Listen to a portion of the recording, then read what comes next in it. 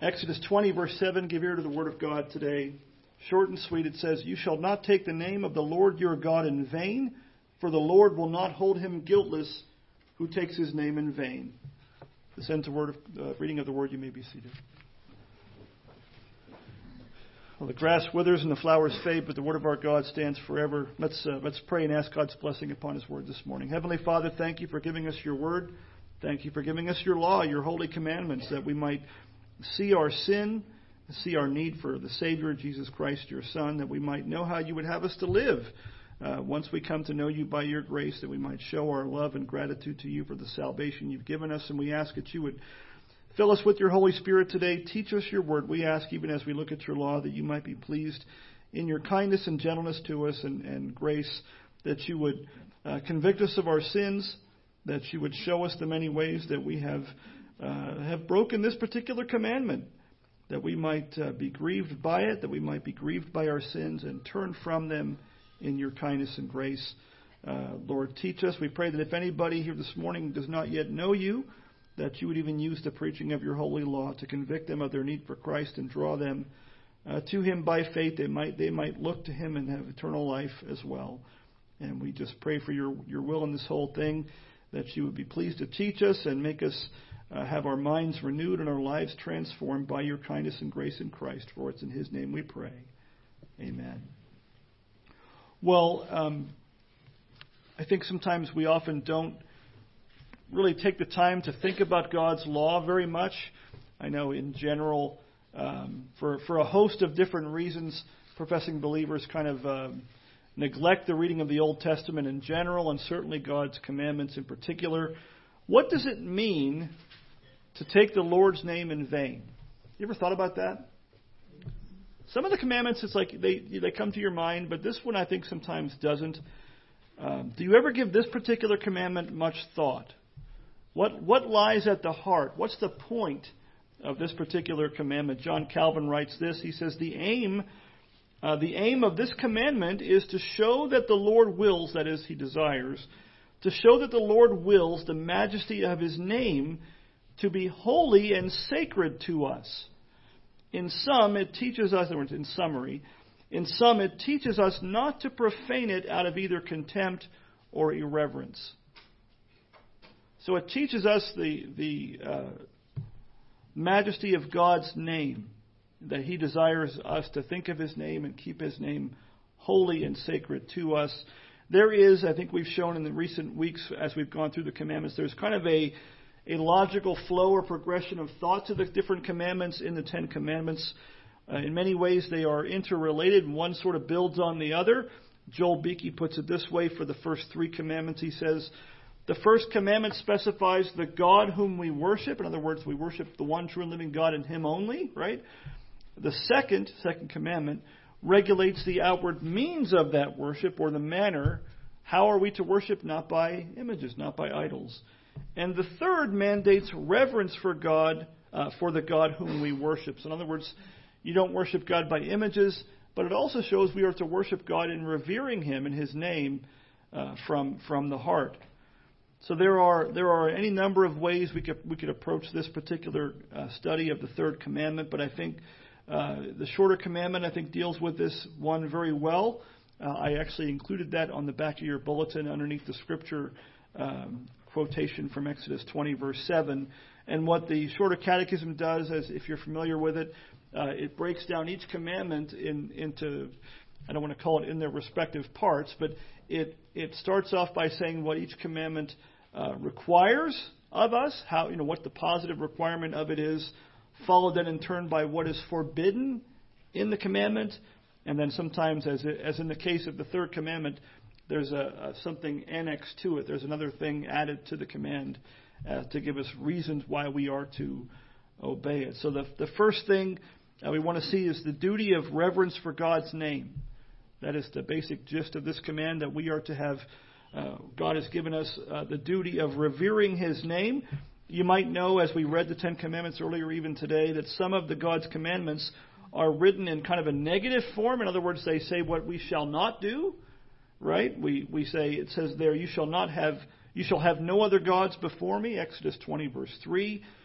Verse 14, you shall not commit adultery. Others of the commandments are framed in a positive way. In other words, you shall do X, Y, or Z. You know that remember the Sabbath day to keep it holy is written in a positive way. This is what we are to do, not just what we are to refrain from. The fifth commandment, verse 12, we are to honor your father and your mother. Larger Catechism, question 99. I won't quote the whole thing this morning, but question 99 of the Larger Catechism gives no less than 8 rules for a right understanding of the commandments. And I commend that to you for your reading. If you don't have a copy of the catechisms, there are some books out in the foyer that have those in them. But anyway, one of those rules that question 99 of the Larger Catechism tells us is this: that as where a duty is commanded, like remember the Sabbath day, where a duty is commanded, the contrary sin is forbidden, and where a sin is forbidden, the contrary duty is commanded. In other words, when God gives us a commandment in the negative form, it implies the opposite duty. Likewise, when God gives us a duty, honor your father and mother, the forbidding of the opposite is also implied in the wording of it. It also goes on to say, question 99, so where a promise is annexed, the contrary threatening is included, and where a threatening is annexed, the contrary promise is included. So when you read, for instance, in the fifth commandment, honor your father and your mother, and what does it say? It could have just said that and left it alone, right? But God in His kindness and wisdom decided to give us an incentive, right? He gives us a promise of blessing to help us to have an incentive to move us along in obedience. He says, honor your father and your mother. Why? That your days may be long in the land that the Lord your God is giving you. He promises them blessing and manifold blessings, all kinds of blessings, for the simple act of honoring father and mother. And likewise in the third commandment this morning that we're looking at, it gives us annexes a threatening, doesn't it? You shall not take the name of the Lord your God in vain. Why? For the Lord will not hold him guiltless who takes his name in vain. So according to Larger Catechism 99, it says in our text case, there's an opposite blessing promised for obedience to that command, and not just the negative threatening of it. Both those things are implied. So an explicit prohibition of a thing implies the opposite positive duty being required.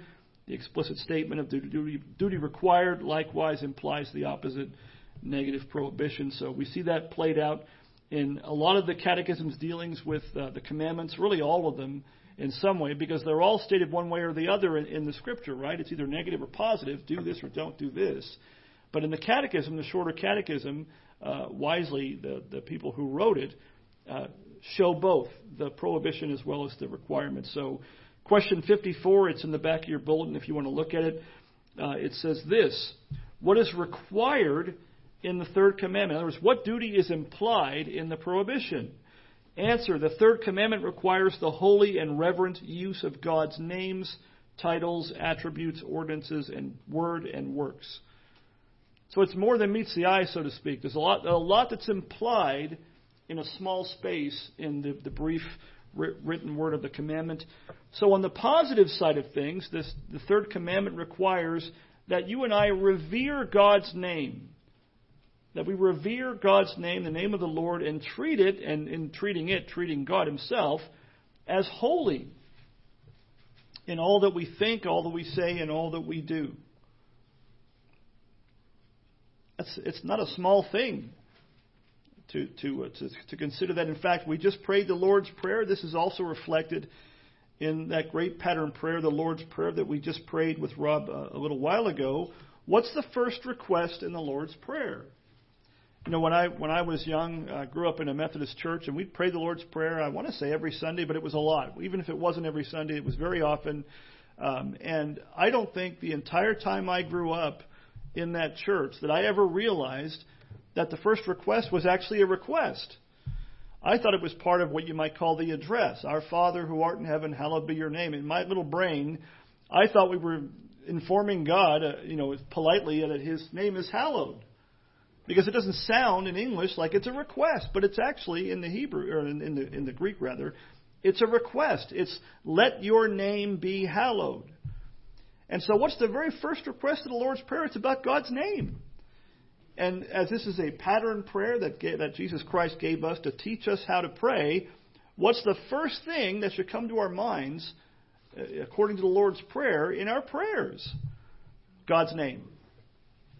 It comes before our daily bread. I don't know about you, I pray for that all the time. He does include those kinds of things that give us this day our daily bread. Your physical needs, the needs of this life and of the body, they matter. We are not Gnostics. We don't disregard the body or punish it. God provides for our daily needs. But before you even get there, we're praying that God would have His name be hallowed. So that should show us the fact that prayer request comes first in the Lord's Prayer. It's not just first in order, it's first in priority as well. It governs and controls the rest of the Lord's Prayer. It is to be the number one concern of the prayers of God's people, that God's name might be hallowed. So it shows up in the Ten Commandments, it shows up in the Lord's Prayer. But how many of us actually pray that way on a regular basis? I don't often, not as often as I should, think of the Lord's Prayer as I'm praying and let it influence the things I pray for very often. Very often I go right to sometimes we call it the gimme-gimmes. We ask for what we need. We don't pray for what we should be praying for very often. But if revering God's name is at the top of your prayer list, how would that change the way you pray? It should influence how we pray. Why is the name of the Lord such a big deal? Why is God's name so important? Because His name, just like yours, represents His person. His name represents Him in some way, just like your name represents you in some way. We commonly speak of knowing somebody on a first name basis or knowing somebody by name. We speak sometimes of dragging someone's name through the mud. You're dragging them through the mud. Not literally, hopefully, but that's what you're doing. You're speaking ill of the person. In fact, Proverbs 22:1 says, a good name is to be chosen rather than great riches, and favor is better than silver or gold.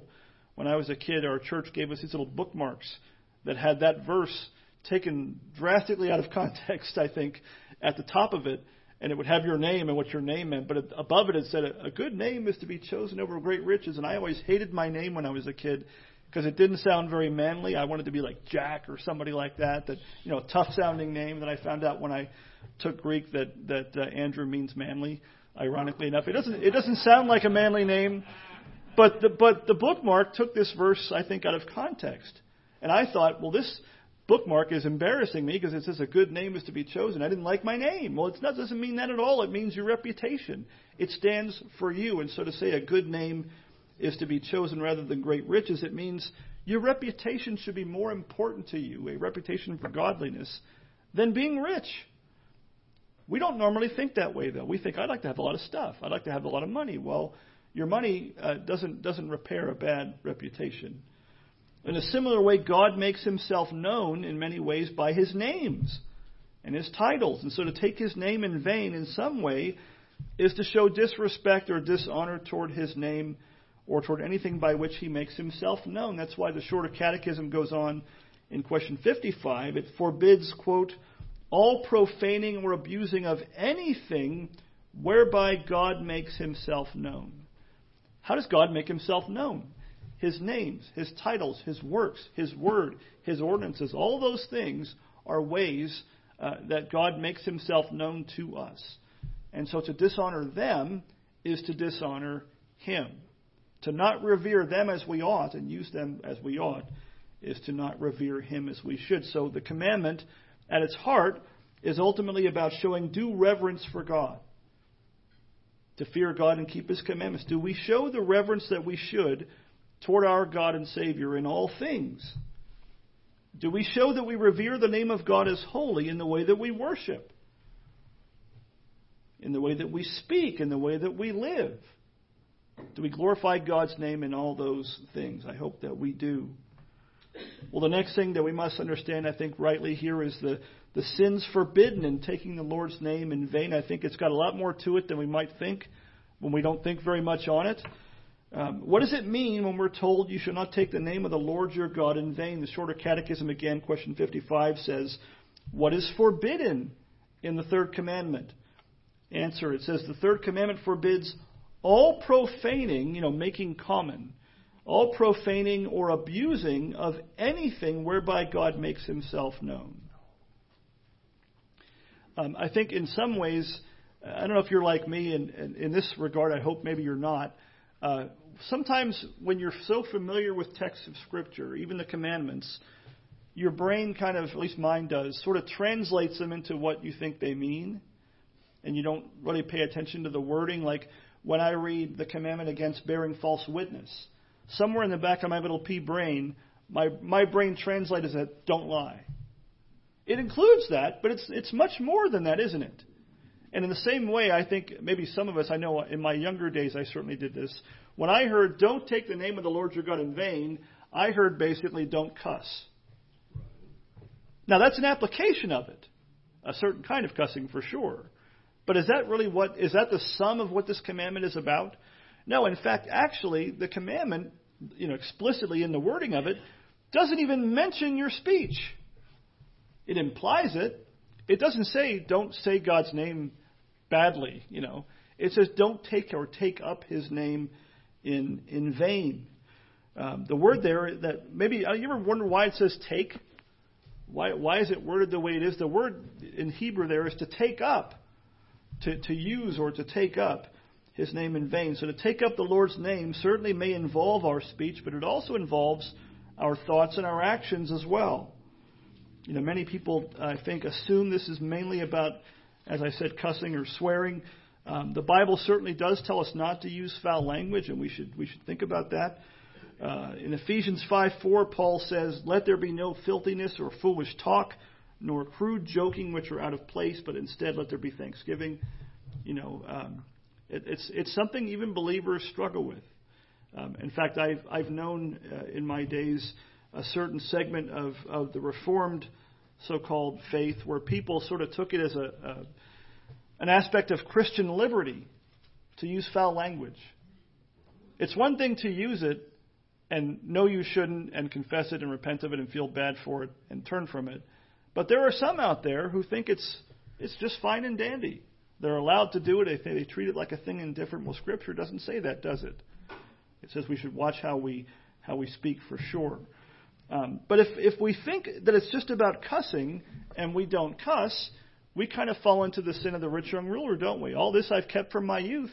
I don't have to think about the third commandment much. But it's not what it's about primarily at all, is it? And so while this commandment does forbid some kinds of foul speech, the kind that uses God's name in a wrong way for sure, foul language in general is not the primary thing about this commandment. You might know that the Jews of old, and even some today, they would refrain from using the name Yahweh at all. We were taught when I was studying Hebrew in seminary that I wish I had a whiteboard. I'd bore you to death with it. But the word in Hebrew, Yahweh, we're not really sure if that's even how you pronounce it. And one of the reasons I had difficulty, I doubt my professors will ever watch this video, but Hebrew was not my strong suit. Greek, some of the letters look like English letters, and they go left to right, so that's normal for us, right? Hebrew is backwards. It looks like chicken scratch to my backwards podunk eyes. And the the vowels in Hebrew aren't actually letters. They're little dots for the most part, little markings in or around the letter. So it looks like I'm reading Chinese or something. It's kind of similar to that. And so what they used to do is they would write the word Yahweh in the Hebrew, but they'd put the vowels, the markings for that were the vowels, for the word Adonai over the word Yahweh. And so the little Hebrew person that was reading, whether it be a child or whatnot, whoever the reader was of the Scripture would look at it. They'd see the word Yahweh. They'd see the vowel points for Adonai. And what word would they say? Adonai. Now, that's a name for God, too, so I don't know why this matters. But they would, I think the reason, I could be wrong, but I think this is right. The reason that many of them tried not to read the word Yahweh was, well, you can't take the Lord's name in vain, and Yahweh is Lord, all capitals like in the text. You can't take it in vain if you don't take it. You can't say it wrongly if if it never comes off your lips. Now, is that what God wanted them to do? Is that really what God is? It's what they would call building a fence around the law. They say, well, I don't want to get anywhere near this particular sin, so what I'll do is I'll essentially add my own commandment on top of God's to safeguard me, to put a fence around it, to keep me from breaking it. Well, that certainly isn't the way to fulfill that particular commandment. God doesn't want us to never say His name, right? Incidentally, I'll leave this for your own trivia. That putting of Adonai over Yahweh's letters is where you get the name Jehovah from. So people that stomp up and down and say this is the only name of God, they don't know their history. They don't know why the vowel points were there. Anyway, so it's a misreading of the name Yahweh. They try to read it with the Adonai vowels in it. So there's your trivia for today. In his book, The Ten Commandments, Thomas Watson points out, and he's a Puritan, so they take things down to the most minute. He points out at least 12 different ways, and he could have gone longer, that we take the Lord's name in vain. And he includes, I won't list them all, but he includes things such as speaking irreverently of God's name, professing God's name while not living in a way that's consistent with that profession of faith. How often do people do that? I hope that's nobody here. This is the person that, I'm a Christian, I'm a believer, and then their life says otherwise. That's taking up the name of the Lord in vain, right? Using God's name in idle conversation. You ever say in passing things like, "Oh, God forbid," but not really referring to God intentionally? Worshipping Him with our lips, but not with our hearts. Going through the motions in worship. Hypocrisy. Not praying in faith, profaning or abusing God's word. In other words, twisting the Scriptures. It's taking God's name in vain because the Scriptures is where God has revealed Himself, right? Swearing by God's name and many other things. We went through, I forget how long ago it's been now, we went through the book of Malachi a while back, and some of you, I think, were here for that. One of God's first complaints in that book, remember that book, that short book of Malachi, 4 chapters long, God is addressing His people through the prophet. He's rebuking them for their sin, and one of the first sins He rebukes them for is He rebukes the priest, the one who led the worship, of despising His name. Read Malachi 1, but verse 6, the priests were accused by God, and so they were convicted by God of despising His name, and they said, "How have we despised your name?" And He said, by offering polluted sacrifice, by offering unclean sacrifices in the temple, they were showing that they despised His name. Because God reveals Himself in the temple and the sacrifices and all those things. In other words, they treated them lightly, God's ordinances. And in doing that, they're despising God's name and treating it in an irreverent manner, as if God is not holy. That was the first thing God accused them of in Malachi chapter 1. So I'll say, do we do any other of these things? Search your own hearts. Look at your own lives. Do you carelessly dishonor God by using His name in certain ways? Do we irreverently use God's name in conversation? Do we speak of God in a flippant way or in casual conversation? I often say, if you're not on social media, God bless you, don't start. But somebody pointed out recently, and I won't say her name, but there's a certain politician that's been in the news in last couple of years, and she happens to be a Republican, and I have had a good opinion of her. But there's a thing that politicians do where they depends on the group they're talking to, they talk a certain way, and they say certain things, and when they're in front of a different group, they refrain from saying some of those things and say other things. Well, this person is very outspoken as a professing Christian, but they were at a different event and they were celebrating homosexuality. Well, which is it? It's not both. Which one are you going to be? And at the other event, she didn't talk like that, and vice versa. And that's to say that sometimes we think of only the politicians on the left doing that. They both do it. People on both sides claim to be believers, and their lives are a complete 180 of it. You can probably think of many Democrat politicians that go into churches. You're not supposed to be able to do that, and make political speeches. They name drop God when it's convenient, and then they undo it with all their legislation and other public speaking. But both sides have a tendency to do that in some way, and that's taking God's name in vain. It should not be done. If you are at a political... Now, some politicians are genuine believers. There have been and there always will be, and thank God for them, and we hope that if they use God's name in public, that they're not taking God's name in vain. They're not using it for selfish gain. But if they're using God's name to drum up votes, that's taking God's name in vain. That is a sin that should never be done. How about you, though? Have you ever texted or written OMG? You know what that stands for? Oh my God. That is taking God's name in vain. Do you ever say, oh my God, when you're surprised? That's it's using God's name in a flippant manner. It's dishonoring to God. It's dragging His name into things where it doesn't belong. Do you ever take the name of Jesus Christ on your lips as a curse?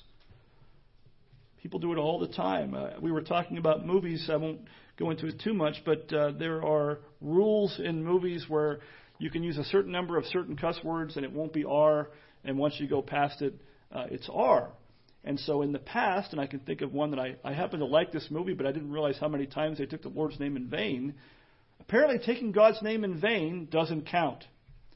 And so this movie, rather than using the mother of all F words, they take God's name in vain. If I had a counter on it, I think it would break how many times they did it throughout the movie. Like, should that be? No, it's far more offensive, isn't it? It should be. We should think of that as way more offensive. It just shouldn't be the case. The world may think nothing of it, but such sins have no place in the life of a Christian.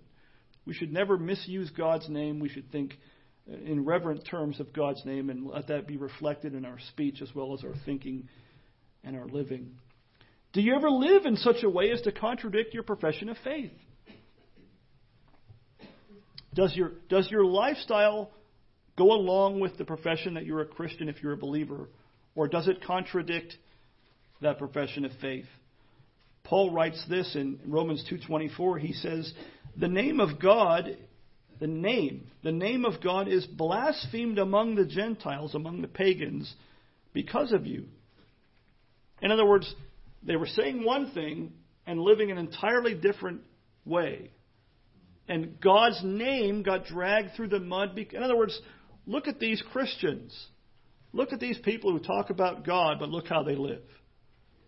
God's name is blasphemed by such things. Are we living in such a way that unbelievers that know us have been given ammunition by us to blaspheme the name of God on account of it? The taking of oaths. There's a lot of confusion on this topic. The taking of oaths or vows is not forbidden explicitly in Scripture here or elsewhere. Rather, dishonesty and false oaths are forbidden here. I can remember as a kid, when you were sometimes when you were lying, what did you often tell your friends? I swear on a stack of Bibles. Give me a stack of Bibles. That's taking God's name in vain, especially if you're lying, right? Because the stack of Bibles isn't God, according to you, when you say that. But what are you implying? God. It's like saying God is my witness when you don't really mean it. Dishonesty and false oaths, those are forbidden in Scripture. Jesus talked about this in Matthew 5, the Sermon on the Mount.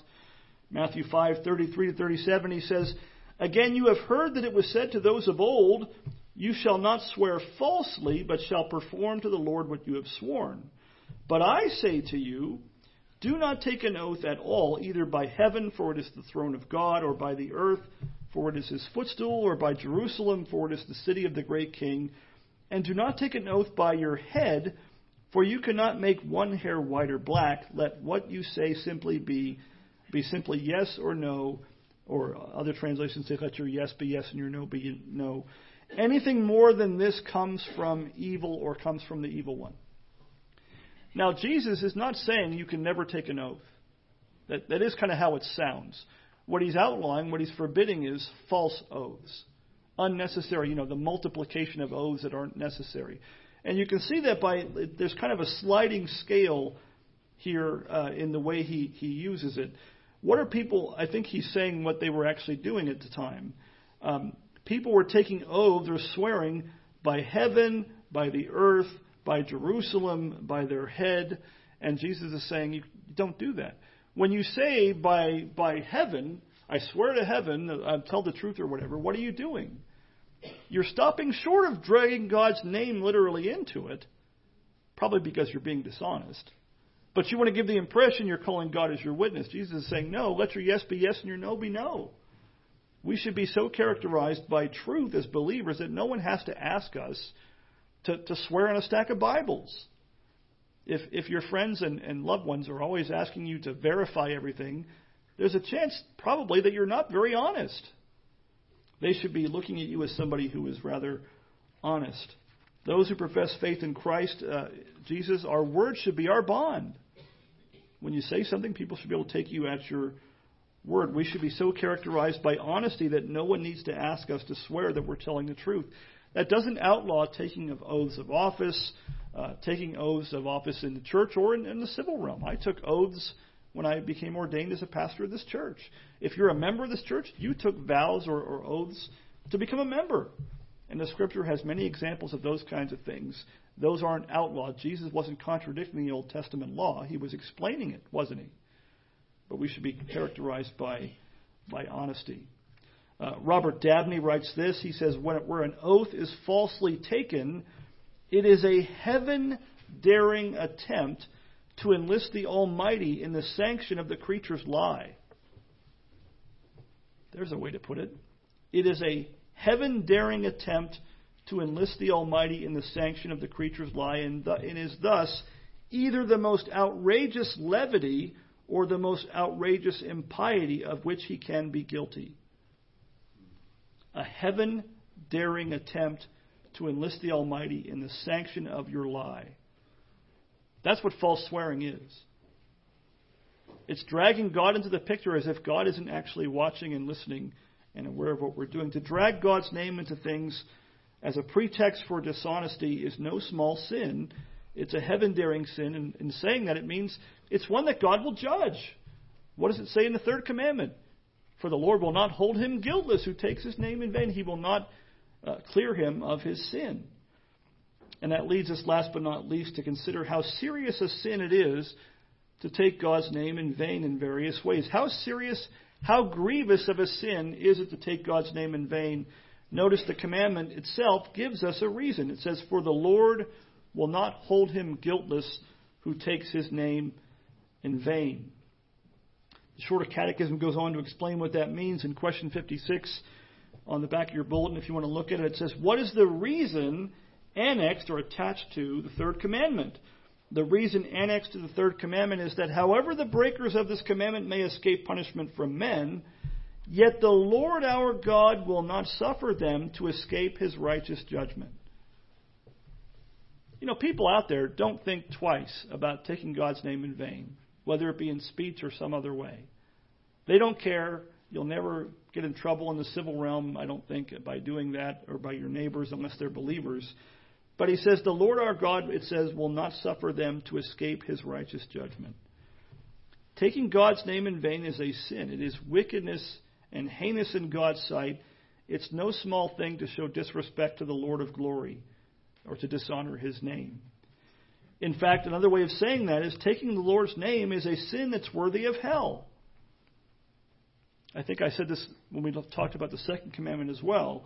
And this is a hypothetical, to be sure, that it's never happened in the history of humanity.